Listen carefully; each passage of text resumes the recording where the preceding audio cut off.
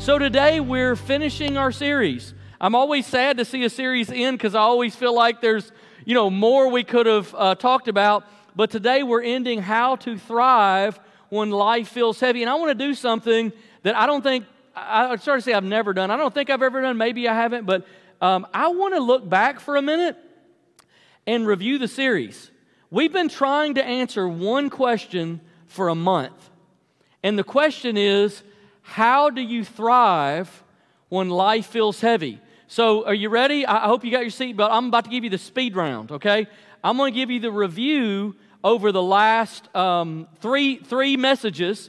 And what I'm going to do is I'm just going to basically list for you the answers we gave, the points that we gave to how to thrive when life is heavy. So here we go. There are 10 of them. Number one, you must recognize that life is heavy and why life is heavy. You're not going to be able to work your way through something that you don't recognize as happening. Number two, you must find hope. So if you've missed any of these, you're about to get them all. You must find hope. I don't know any hopeless person that's thriving. So you've got to find hope. Number three, name your losses. You can't let go of what you can't name. Number four, feel your feelings. Whatever your feelings are, it's okay to feel your true feelings. We don't overcome our feelings or process our feelings by avoiding them or ignoring them or pretending that they're not real. Number five, grieve in community. No, we don't heal best alone. Number six, wait on God. And that's one of the hardest ones, but one of the best ones. Number seven, experience new birth. Experience new birth. After a time of grieving and healing, there's this incredible time of new birth. After death in the kingdom of God, there's always resurrection. Number eight, do the work God gave you to do. Number nine, limit your knowledge and grow your wisdom. Limit your knowledge and grow your wisdom. When we talked about how we need to filter the things that we allow into our heart and mind and our life and increase our wisdom. Number 10, invest your margin in rebuilding resilience. All right, so you're all caught up. Everybody, we just did the speed round, right? Everybody just caught the last 3 weeks of the series. Now here's the final message. So let me go back to the framework that brought us here, okay? Let me go back to how it is that we arrived at this message being a relevant message. So we are living in a significant mental health crisis. And the signs of that are all around. All of these things I'm going to give you, we could talk about, for an hour, but let me just reference them. The Ukraine war has taken a dangerous turn that will stretch food and energy limits, particularly as we get deeper into the winter, and will have some level of impact on the global economy. We are dealing with incredible, at least in my lifetime, I'm not saying in history, but in my lifetime, unprecedented inflation. We're told that this fall and winter, we're facing a triple threat of flu, COVID, and RSV. And so, it's likely we're going to see some combination of that prey on vulnerable people and maybe even take some more people's lives. Supposedly, at some point, I don't know who's going to be the one to declare it, but we've got a recession hovering over us like a dark cloud that people say we're in one, we're not in one. We're in one, we're not in one. Next year we're going to be in one. I'm not an economist. I don't know how that works. I just know right now it's not good. Chemical dependency is on the rise. And then anxiety. Man, people are having trouble sleeping, being still, controlling their thought life. Just a difficult time that we're living in that kind of brought us to this series. If life is heavy, and your life might not be heavy, and I'm not trying to convince you that it is or ought to be. I'm just saying if yours isn't, 10 people who is. So, for their sake, let's see what we can do. And here's part of the challenge. As a society, we just keep doubling down on our problems, thinking that double effort or double something is going to bring us a solution. But here's the thing. Part of the challenge we're facing is there's not like a law or a budget or something that can be passed. There's not a person we can elect that's going to fix this, because a lot of the problem lives inside of us. So there's not an external solution for it. In the middle of all of that, Jesus has this incredible promise, this incredible claim. In Matthew 11:28, listen to it this morning with fresh ears. He says, "Come to me." But we could just stop there. That's a good place to stop. Come to me. Isn't that a good place to stop? Come to me. You've tried everything else. Come to me, all you who are weary and burdened, and I will give you rest. Sometimes the last thing we do is the best thing. And we pray prayers, it's a beautiful promise, and it's so simple, but we tend to overlook it.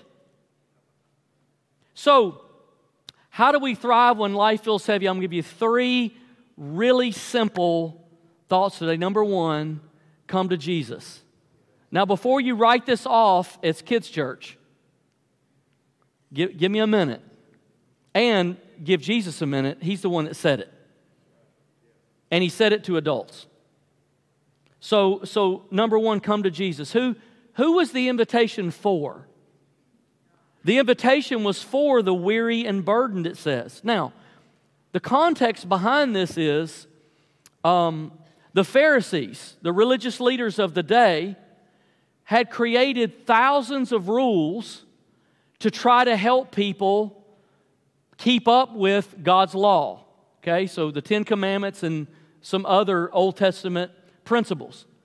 But the religious leaders, as us humans tend to do, had way overcomplicated it and added thousands of rules to God's law, and they created this complex system that everybody would have to quit their job and just full-time study the system to understand it, and it put a weight and a burden on people that the average everyday person couldn't carry. And in the middle of that, Jesus was speaking. But let me give you some examples of what this might look like. So one of God's commandments is remember the Sabbath and keep it holy. Sounds simple. To that one commandment, the religious leaders added 39 categories of how to do it. 39 categories. And in each category there were sub-rules. The first 11 of those categories had to do with how to make bread on the Sabbath. 11 categories with dozens, maybe hundreds of rules of how to make bread. You think the recipe book you've got's complicated. This will kill Betty Crocker. She would die. 12 categories had to do with clothing. How to prepare your clothes properly. There were a certain number of steps that you were supposed to take on the Sabbath. There were a certain number of letters that you could write with your hand. Anything past that would be work. You weren't supposed to look in the mirror. You weren't supposed to light a candle. You weren't supposed to spit on the Sabbath lest it fall to the ground, hit dirt, and make mud. Then you'd be working. It's funny to us, but can you begin to feel the weight, that the burden that these leaders had put on the everyday person? Well, maybe some of you grew up sort of like that. Maybe you grew up in a legalistic home or a legalistic church where you felt a lot of guilt, you felt a lot of pressure to earn your value, to prove your worth by your performance. Maybe you grew up in a shame environment where you had to succeed or you had brought shame on the family. Sometimes our circumstances shape us, or people's brokenness shape us and sow rejection into our life, and we carry that burden around. And then as adults, we become driven by this brokenness, pushing past limits to try to please parents or other authorities who are unpleasable out of fear that we're not going to measure up. Or maybe we keep fostering false peace to bury the frustration that's deep inside of our heart. We've buried anger, but we keep living in this false peace, and it just creates frustration. Or we become triggered, or we live, always times. Sarcastic people are angry people. It's just the way that they've learned to let it out. And sometimes we control people with our anger to prevent them from hurting us. And then these relational wounds that set in early on some of us have taught us not to trust people. So we spend our whole lives monitoring everyone around us, trying to understand what everyone's motive is for everything. Because we're convinced that no one's trustworthy, and our entire life is an exercise to show proof. How that would, see, I knew it. It only took 48 years. But I knew it was going to happen eventually, because we're hurt. We might not live in the same religious environment, but we've got our own rules. And we've got our own burdens. And we've got our own weight that we all carry. And this verse is an invitation to the heavy and the burdened. But watch this. It's also an invitation to one other group of people. If you go back a few verses before chapter 11:28, if you go back to 25, look what Jesus said here. At that time, Jesus said, I praise you, Father, Lord of heaven and earth, because you have hidden these things from the wise and learned and revealed them to little children. Now, there's two groups of people addressed in this verse, and they're not how they sound.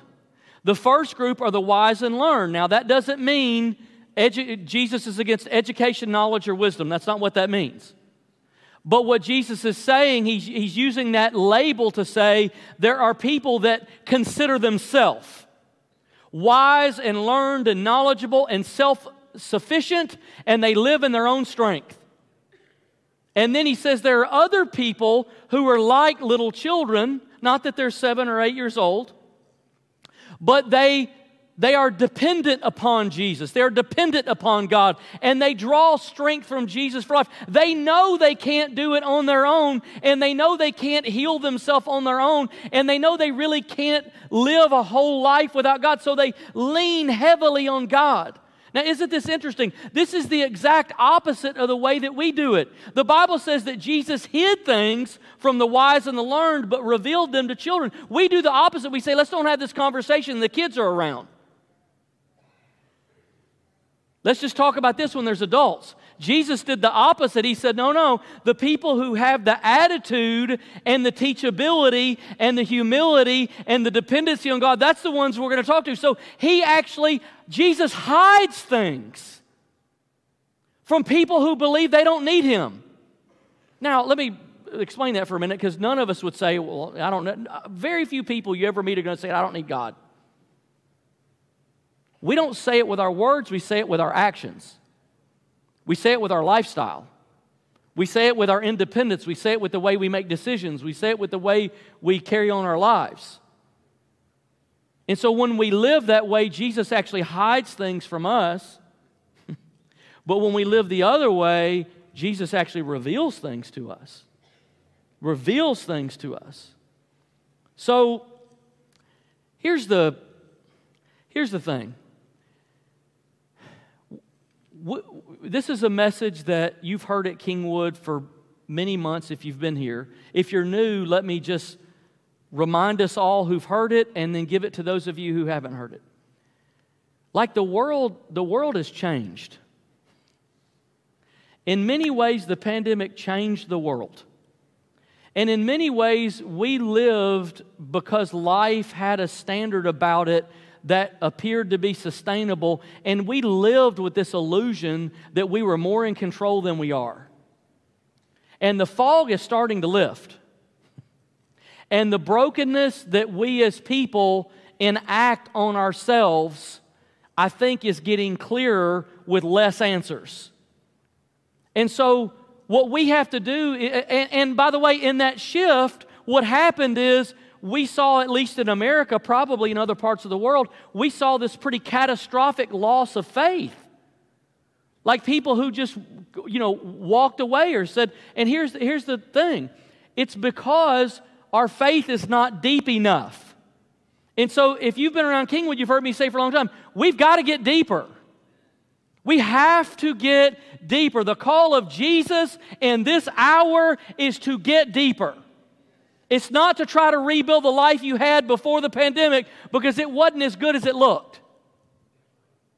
It's to get deeper. It's to get deeper with Him. It's to come to Him and live with Him and walk with Him. He is the answer. He has the answer. He knows the way. He is the way.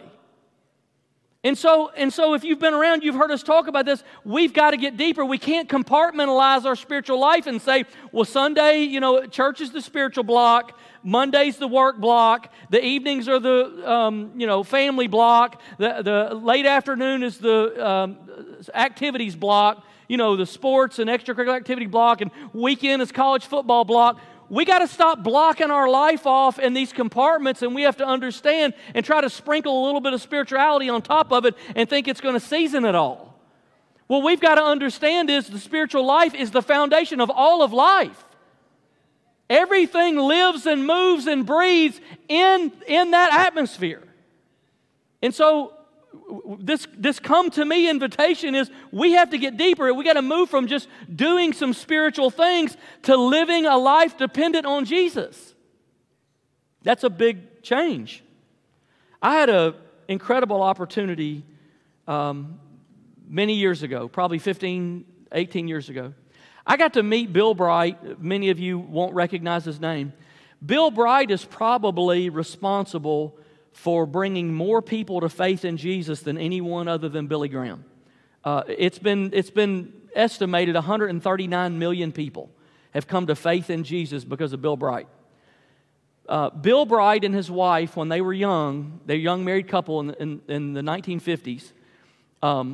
They had went separate ways on their way home from church one Sunday. They were having a big argument. And so Bill said to his wife, Vonette, he said, okay, I don't think we're going to solve this, because they were both unhappy in their marriage. And he said, why don't you go in that room and you just write down all the things that you want out of our marriage, and I'll go in this room and I'll write down all the things that I want out of our marriage. And let's bring them back together, and let's ask Jesus which ones we ought to do. And from that argument and that conflict came a moment of such unprecedented surrender. They came together at the table and they said, okay, God, the only way we're going to resolve this is we're going to have to give everything to you.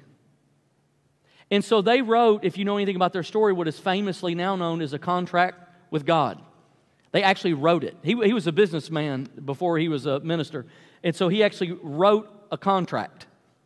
Sat at their kitchen table, coffee table, wrote a contract, signed it. And the contract read something, I looked it up, it read something like this. From this day, Lord, we surrender and relinquish all of our past, present, and future rights and material possessions to you. As an act of the will by faith, we choose to become your bond slaves. That's what Bill Bright used to call himself, as a slave of Christ. We choose to become your bond slaves and do whatever you want us to do, go wherever you want us to go, say whatever you want us to say, no matter what it costs, for the rest of our lives. With your help, we will never again seek the praise or applause of men or the material wealth of the world. I didn't, of course, know Bill Bright in those days. He was much older than I was. But the next night, God gave him a dream. And in the dream came the idea for the ministry that he launched, which is now known as Cru, that won 139 million people to Jesus. I met Bill Bright a few years before he died. And somebody was talking to him about, what they had sacrificed and what they had missed and what they had given up. And then you know what Bill Bright said? He said, don't ever feel sorry for us. He said, you have no idea how much fear and anxiety and worry that we've been spared. Because we gave it all. Because we gave it all to God. We cut all the strings. We cut all the ropes. And you have no idea the things that we've been spared, the stress and anxiety and worry over possessions and time and where we're going to go and what we're going to do. We've been spared so much.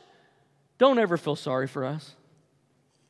You and I are never going to live independent from Jesus and in our own strength and know His rest and know His peace. Let me say it a different way. The more dependent and the more in Jesus' strength you and I live, the more of His rest we will experience. Come to me, He says. Number two, come to Jesus, number one. Number two, learn from Jesus. How we live our lives, the pace that we live our lives is destroying our peace, it's stealing our margin, and it's affecting our health. I want to read this incredible thought to you from an assistant professor from Bushnell University, A.J. Swoboda. He said, as we drown ourselves in a 24/7 living, we seem to be able to do anything, but quench our true thirst for the life of God. The result is that we've become perhaps the most emotionally exhausted, psychologically overworked, spiritually malnourished people in history. Jesus talked about the spiritual cost of a life lived like that. He used a farming metaphor. And what he basically said is, God is coming along and planting these seeds of truth in our lives, but those seeds are choked out by the cares of this world. Matthew 13:22, listen to what he said. The seed falling among the thorns refers to someone who hears the word, but the worries of this life and the deceitfulness of wealth choke the word out, making it unfruitful. Do you know that you can go to the best church and you can hear the best teaching and you can read the Bible, and it can absolutely do nothing in your life because the way you live your life chokes it to death? We've never lived at a time that I can remember like this, where the runoff, like the things that we're trying to do this morning while we're on campus, and kids ministry and life groups and prayer, and all the energy and mass and the messaging and everything we're trying to do and online, I've never seen a time where it disappears faster. Because you walk out that door and it's strangled to death immediately. Why? By the cares of this world. By the pace of life. The way we're living is choking out every good thing God's trying to plant in us. So what do we have to do? We have to learn a different way of living. What does it look like? What does this choking look like? It looks like everyday busyness. It looks like constantly living on the go, staying in constant communication with people. It's filling in every gap of our life with screen time. Every time there's I can't remember the last time I heard anybody say they were bored. Nobody's ever bored anymore, ever, because every crack in the sidewalk is filled with a screen.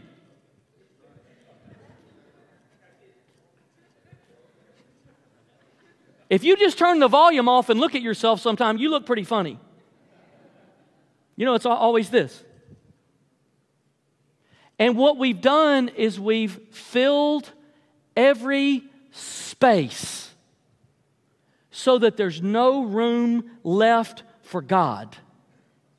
And we've been sucked into the gravitational pull, listen, of the physical world, which forces us to live as if there is no spiritual world. As if it doesn't exist. So there's no space left for God's kingdom to grow. We're slowly choked to death spiritually. It's hard to think about God when you can't breathe. There's no time, there's no way, there's no space, there's no anything. Before the pandemic, I heard a staff pastor at a church. I was listening to a series they were doing, and I heard him say something so interesting. And I'm not suggesting that this is the right move for you. I'm just suggesting that we've got to rethink the way we live our life to make space for God. Or things aren't going to change inside us. So he said they had become so overactive and overcommitted and overbusy as a family. I think they had four children, if I remember. And they said, we decided we're taking a year off. Now, before you go to an internet article about people that retire at 30, that's not what he's talking about. He's just an average staff pastor at a church, and he doesn't have the means to do that. He said, we're going to stop all extracurricular activities in our family for 1 year. We're not doing sports. We're not doing Little League. We're not doing whatever, cheerleading. We're not doing the things. We're stopping. We're getting off the bullet train. And he said their friends reacted to them like they were aliens. And they would ask, what do you do at night? Like when you go home from work, what do you do? And he said, well, it's crazy. We go for walks with our family. We eat dinner together at the table. And sometimes, when we're really feeling crazy, we watch the sunset. It's crazy. I didn't even know we had a sunset. Forgot about that. It's insane. And you know what? We're actually starting to love each other more. It's amazing what happened. I'm not suggesting that you do what they did.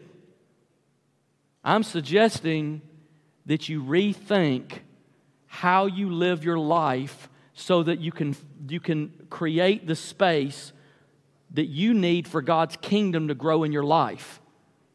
So this point is learn from Jesus, right?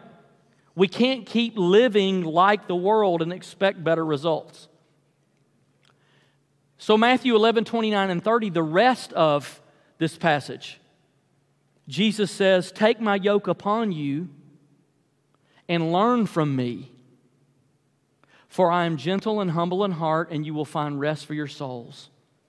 For my yoke is easy and my burden is light. Now, when we hear this verse, what we oftentimes hear is, thank God, I've been looking for somebody to dump my yoke on.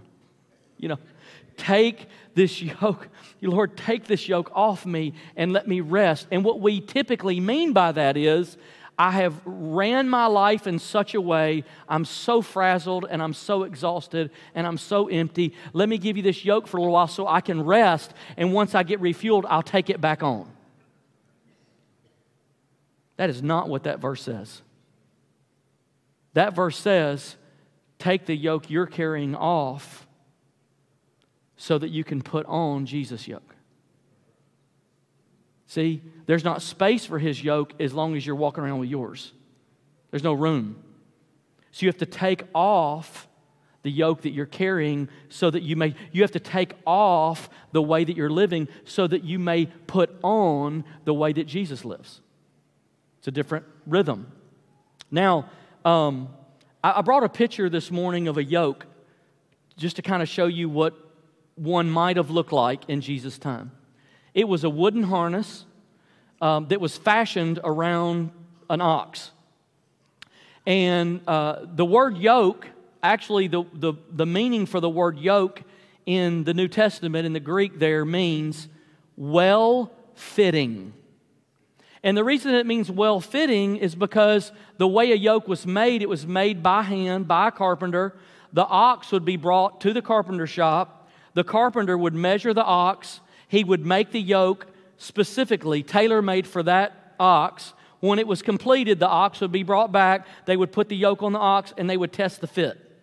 And they would say, is this going to work? No, take a little off here. Measure. And so the carpenter by hand would continue to fashion that yoke until it fit that individual ox perfectly. Now, legend says that Jesus, who we know was a carpenter, actually built the best yokes in Galilee so that people would travel from a long distance to come to his shop to get his yokes because he made the best ones. Well, he's still making the best ones. And here's what I want you to know about when Jesus says, learn from me. What he's not saying is, I want to put some generic, standardized, legalistic hardship on you that you're going to have a difficult time carrying. What he's saying is what the yoke that I want to put on you is custom made for you. Like, I'm going to take great care as a master carpenter to fashion it, and it's going to take into account who you are, where you've been, who your family was, what you've been through, your pains and your wounds and your fears. It's going to take into account who you are, and how you're going to learn from Him is you're going to learn from Him in a very customized way. We're all coming to the same point. We're all coming to more Christ-likeness, but the path that we take to get there is customized for you. It's handmade for you. So He's not going to put some choke you to death burden on you. That's not who He is. So what does it look like? The only way I know how to describe what this yoke that Jesus wants to put on you looks like is to think about, how did Jesus live His life? And look, this is not comprehensive. It's just the things that I thought of when I reflected on not what did Jesus say so much, but how did He live? Here's how He lived. He was compassionate, no question. He regularly found quiet places for prayer. The Bible specifically says that in many places. He regularly found quiet places for prayer. He perfectly balanced His inner life and outer life. What do I mean by that? He didn't get sucked into this gravitational pull that the only part of the world that existed was the physical world. But He moved seamlessly between the spiritual world and the physical world, and He balanced them. He knew how to balance that alone time where He was meeting with the Father and building up His inner man, and then that outer time where He was interacting with people and doing what God gave Him to do. He lived in community.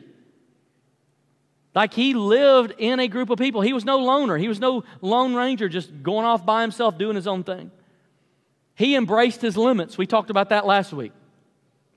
He grew in wisdom and relationship. The Bible says that Jesus grew in wisdom and favor with God and man.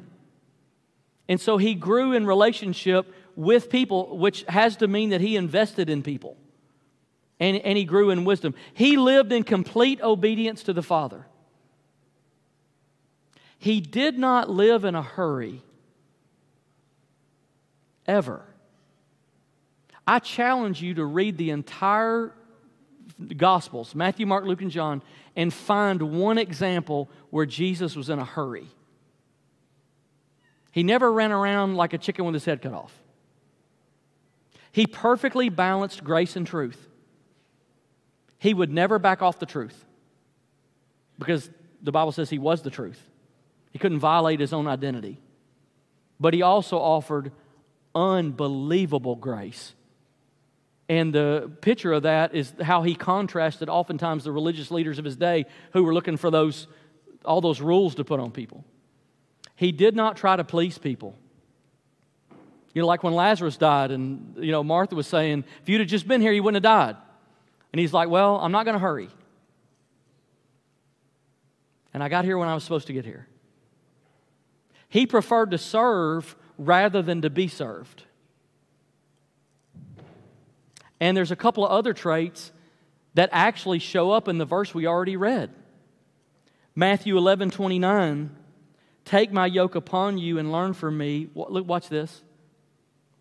For I am gentle and humble. Can I tell you something amazing about God? Listen to me this morning. Jesus is never going to raise His voice at you. He's never going to scream at you. He's never going to raise His voice at you. He's never going to communicate with you in sarcasm. And He's never going to give you a backhanded cut down. He's gentle and humble. He's not going to say, hurry up, you should have already known this. Why are you taking so long? Can't you keep up? That is not the voice of Jesus. He is gentle. Who better to learn from? And He's humble. In some of the darkest times of my life, as I watched my wife suffer, and I would go in prayer and cry out to God, and sometimes even lash out at Him and say, God, where are you, and why aren't you doing anything, and why don't you care, and all that. I want you to listen to me for a minute. He never lashed back out at me.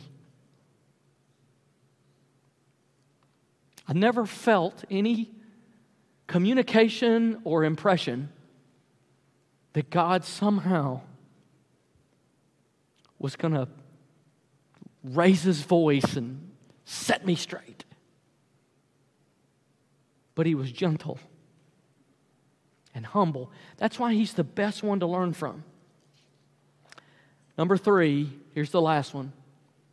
So come to Jesus, learn from Jesus, walk with Jesus. Walk with Jesus.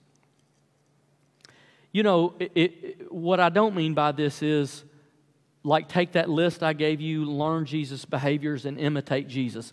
By the way, that is not the main point of this scripture. It does not mean imitate Jesus. It does not mean see how Jesus lived and just try to live like Jesus. If you could live like Jesus lived, you wouldn't need Jesus. But you just read the Beatitudes. You can't live the Beatitudes. Good luck. Not without Jesus' help. Not without some internal intervention from somewhere. Because we're human and frail and broken, and we can't live like that. It doesn't mean imitate Him. It means, walk with Him and walk in His strength. What makes Christianity different from every other religion in the world is every religion in the world basically has some version of this. It says, here's some principles. If you follow them, your life will get better. Christianity says, here's some principles. If you follow them, your life will get better. Here's the difference. Christianity is the only religion in the world that believes that its founder is present. The other religions say, figure it out. Try harder. Follow the way. Find the path. Earn it. Break out of karma. Set yourself free. Christianity says, lo, I'm with you always, even until the end of the world. You can learn from me because I'm present. I'm a gentle and a humble teacher, and I'm present in your life, making a yoke that's custom made for you. I will not only show you the way, I will walk the way with you. And Christianity is the only one that says the founder is present, will give you the strength to do it. Will give you the internal change that you need to do what He's called you to do. This is why He says, my yoke is easy and my burden is light. Because, did you notice the yoke that we put had 2 spots? One for you and one for Him. He's in the yoke with you. He doesn't just make it and say, now go run a line and let's see how it looks. He says, watch this. When I take a step, you take a step. When I move, you move. When I pull, you pull. When I lean in, you lean in. When I back off, you back off. Pull with me. And He's there. Oh, you're tired? Let me pull. It's okay. I'll do the pulling. You rest. Would you stand with me this morning? Man, if you're online this morning, I want you to know our prayer team is with you. They've been praying for you, and they're on live right now. And I just wanted to stop and say something to our online viewers that I don't often say. If today's the day where you say, I do need Jesus in my life, and I want to start today a real relationship with Him, if you would just go to the comment section. Maybe you need to even change platforms that you're on or whatever. We'll wait. During this whole song and the rest of the service, we'll be here live. Our prayer team will be ready. Just go over to the comment section and say, today I want to pray to receive Jesus into my heart. and I want to start a real relationship with Him. Just anything like that. And our prayer team's going to immediately join you, and they're going to pray with you. And if you have a prayer request, you can also put it in, and our prayer team's going to pray with you. The worship team's going to sing a song of invitation. And today is a day that Jesus is calling you to Himself. And as we sing and as we worship, I want to ask you to quiet your heart and do what we talked about today. Make a little space so that you might hear whatever it is that Jesus is saying to you. So would you just pray that with me before we sing? Lord, I thank you today that you're humble and gentle, and I thank you that you love us unequivocally. And I pray today as we sing this song that we would not only hear the words of the song, not only even sing the words of the song, but we would hear you speaking to our heart and calling us close to yourself. Lord, we pause and we make space to meet with you and lift you up. In Jesus' name.